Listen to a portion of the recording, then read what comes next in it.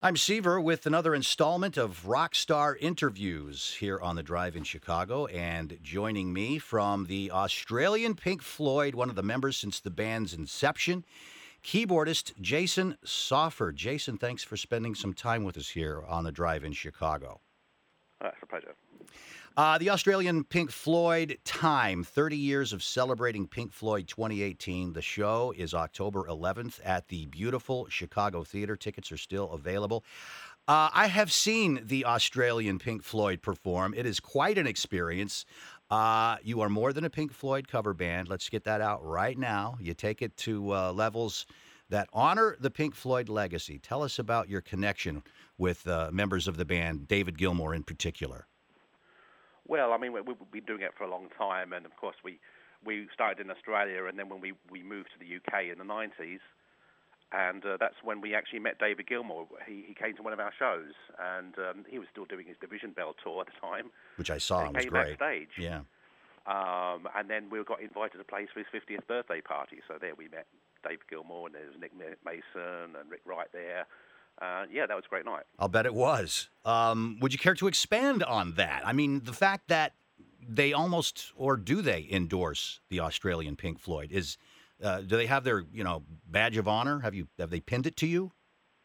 Well, they've always been very nice and said nice things. I mean, Nick Mason, who's currently on tour with his Saucer Full of Secrets things, actually has said some very nice things about us. He even makes jokes on the stage about him being the Australian Nick Mason. So I think, I don't know whether that's an official endorsement, but it's kind of, I think, quite happy with what we're doing. Well, I think it's great, and I think it is right on with the Pink Floyd experience. I got to see the Division Bell tour when it came through Chicago in the 90s over at Soldier Field. It was absolutely amazing. Now, what I want to do here is I want to convince a skeptical Pink Floyd fan that the Australian Pink Floyd is the real deal. Describe the visuals and the craft that goes into creating the experience we see on stage.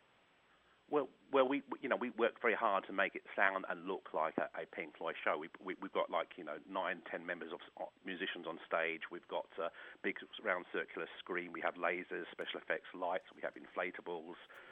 We work very hard to get all the sounds right. It's like note for note. We listen to the recordings and in bootlegs, and we put together a Pink Floyd show that makes many people happy. Even the hardened skeptics come along and get persuaded and become fans. I think people will be in for a treat. I agree, because we want to get those skeptical Pink Floyd fans out there, the ones that are like, you know what, if I can't see David and Roger, I'm not going. And I think you paint a real good picture with that. You mentioned the circular backdrop, it almost looks like a Native American dream catcher to me, a stage screen. It's all Pink Floyd. Now, did you actually borrow that? Do you actually have some of Pink Floyd's stage props, or did you create everything yourselves? It's basically created ourselves, or we hire stuff. We have used Pink Floyd's Pig that they used in Earl's Court. Oh. And some of the guitars have tried to emulate or reproduce what David Gilmour uses for his guitar rig and stuff. But a lot of it is stuff we've created ourselves as well. I'm talking with Jason Sawford, keyboardist for the Australian Pink Floyd. Tell me about the time you played alongside Rick Wright. The song was Comfortably Numb, and you were playing side by side with each other. Yeah. Again, that was at David Gilmour's birthday party, and we did the set. We were quite nervous, but we did the set, and then towards the end, Rick came to the front of the stage and asked very politely if he could play the Hammond. So I said, of course, So he got on the stage with me, and he says, I'll play the Hammond and you play the synth. And so we played Company Numb together, and he, it was a great experience. He was very polite and lovely guy. I think I need to ask about Roger. Do you have any connection with Roger Waters, and how does that work? Well, I've not directly met Roger. I mean, I think sometimes we've heard things from management. We've heard rumors that he was at one of our gigs. I don't know if that was true or not. Wow. But Roger, he's been a bit more elusive, I think. Yeah, he definitely is that. Do you have any ideas of what you might be doing in the future? Are you going to showcase any specific albums? I know you did Dark Side of the Moon. Are there any themes that are running in the current tour that people want to know about? Well, I mean, this one is it's basically sort of a greatest hits thing, but we're doing a kind of, we're doing a lot of the greatest hits, but we're also covering a few more unusual tracks. We have done album themes before, like we've done Dark Side of the Moon, we've done Wish You Were Here. We might return to those sometime. But today it's an interesting set list. We cover a lot of interesting material as well as the popular ones, but some more unusual ones as well. Maybe back in the Syd Barrett era? Do you do any of that? We have done, we're doing the Emily play. Mm-hmm. I'm not sure if we're doing it on this tour, but we have done it, and astronomy and stuff like that in the past, and we did like Fat Old Sun, and we're doing something from Obscure by Clouds, but we're also doing some of the newer stuff as well. This is a great show. Again, I want to encourage all skeptical Pink Floyd fans, and we have a lot of Pink Floyd fans who call into the station and request songs. This is going to be worth your time. October 11th at the beautiful Chicago Theater, the Australian Pink Floyd, 30 years of celebrating Pink Floyd 2018. Now, this might be a situation where you don't want to talk about it, but I think people are curious.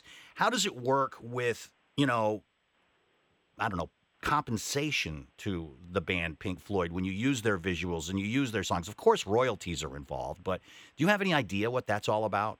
Is that something that... That's done with the deals. I don't actually get involved with that side, but our management deals with all that kind of thing. And yeah, they get a fee.